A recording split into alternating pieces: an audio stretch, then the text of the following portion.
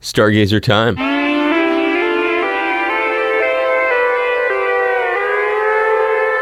Our weekly journey into the massive universe around our tiny and troubled planet. And as usual, we are thrilled to be joined for the journey with our navigator, astronomer Christopher Phillips. We've got him back on the line right now.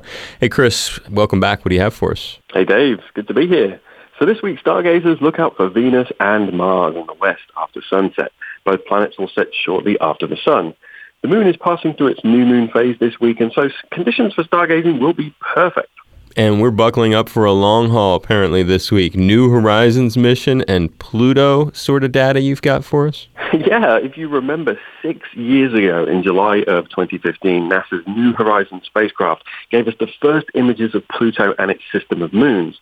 These images were the first of their kind and revealed to us the bizarre nature of one of the solar system's most beloved family members. Since then, New Horizons has continued its journey into the outer solar system. And this April, it reached a grand distance of 5 billion miles from the Earth. And its mission is still far from over. I can imagine that figure alone, 5 billion miles, puts it in a very exclusive club of spacecraft. It does indeed. New Horizons now joins Pioneers 10 and 11 and Voyagers 1 and 2 as the farthest spacecraft ever launched by humanity. It is also in very good health, something that cannot be said for other spacecraft that have made it out this far, and so it can still perform important science. And go through some of the exciting missions that this thing could be undertaking way out there just past our solar system. Well, the main mission now is to explore the Kuiper Belt, a distant region containing icy bodies thought to be left over from the formation of the solar system. And it is where New Horizons will find its next science target. It is currently looking for any object that may be within reach of its fuel reserves. And I was going to ask, how is this thing powered itself? Well, like many of these long-distance robotic explorers, it is powered by a nuclear battery that will keep it fully powered until probably the late 2030s, at least.